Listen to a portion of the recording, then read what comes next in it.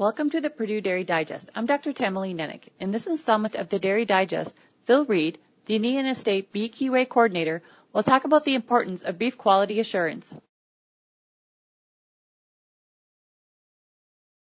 While watching my weekly football games, I happened to see one game that piqued my interest in particular.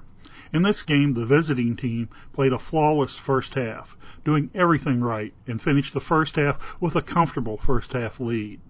I thought, game over, right? Wrong. In the second half, the home team scored several touchdowns and held the visiting team scoreless for an easy win.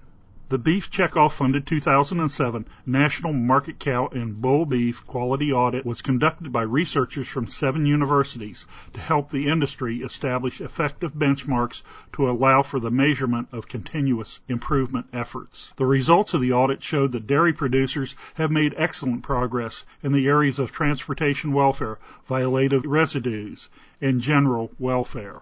Great! The Checkoff-sponsored Beef Quality Assurance Program has done its work. Not hardly. Producers still need to be vigilant, lest we end up like the home team referenced above.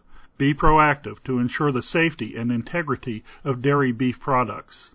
This boosts consumer confidence and leads to a blacker bottom line.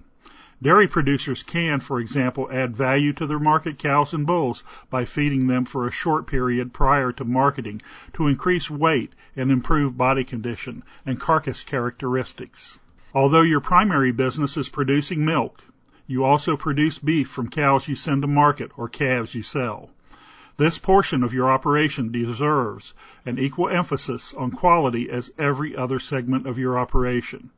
Remember, 20% of the U.S. beef production is derived from dairy beef cows and steers.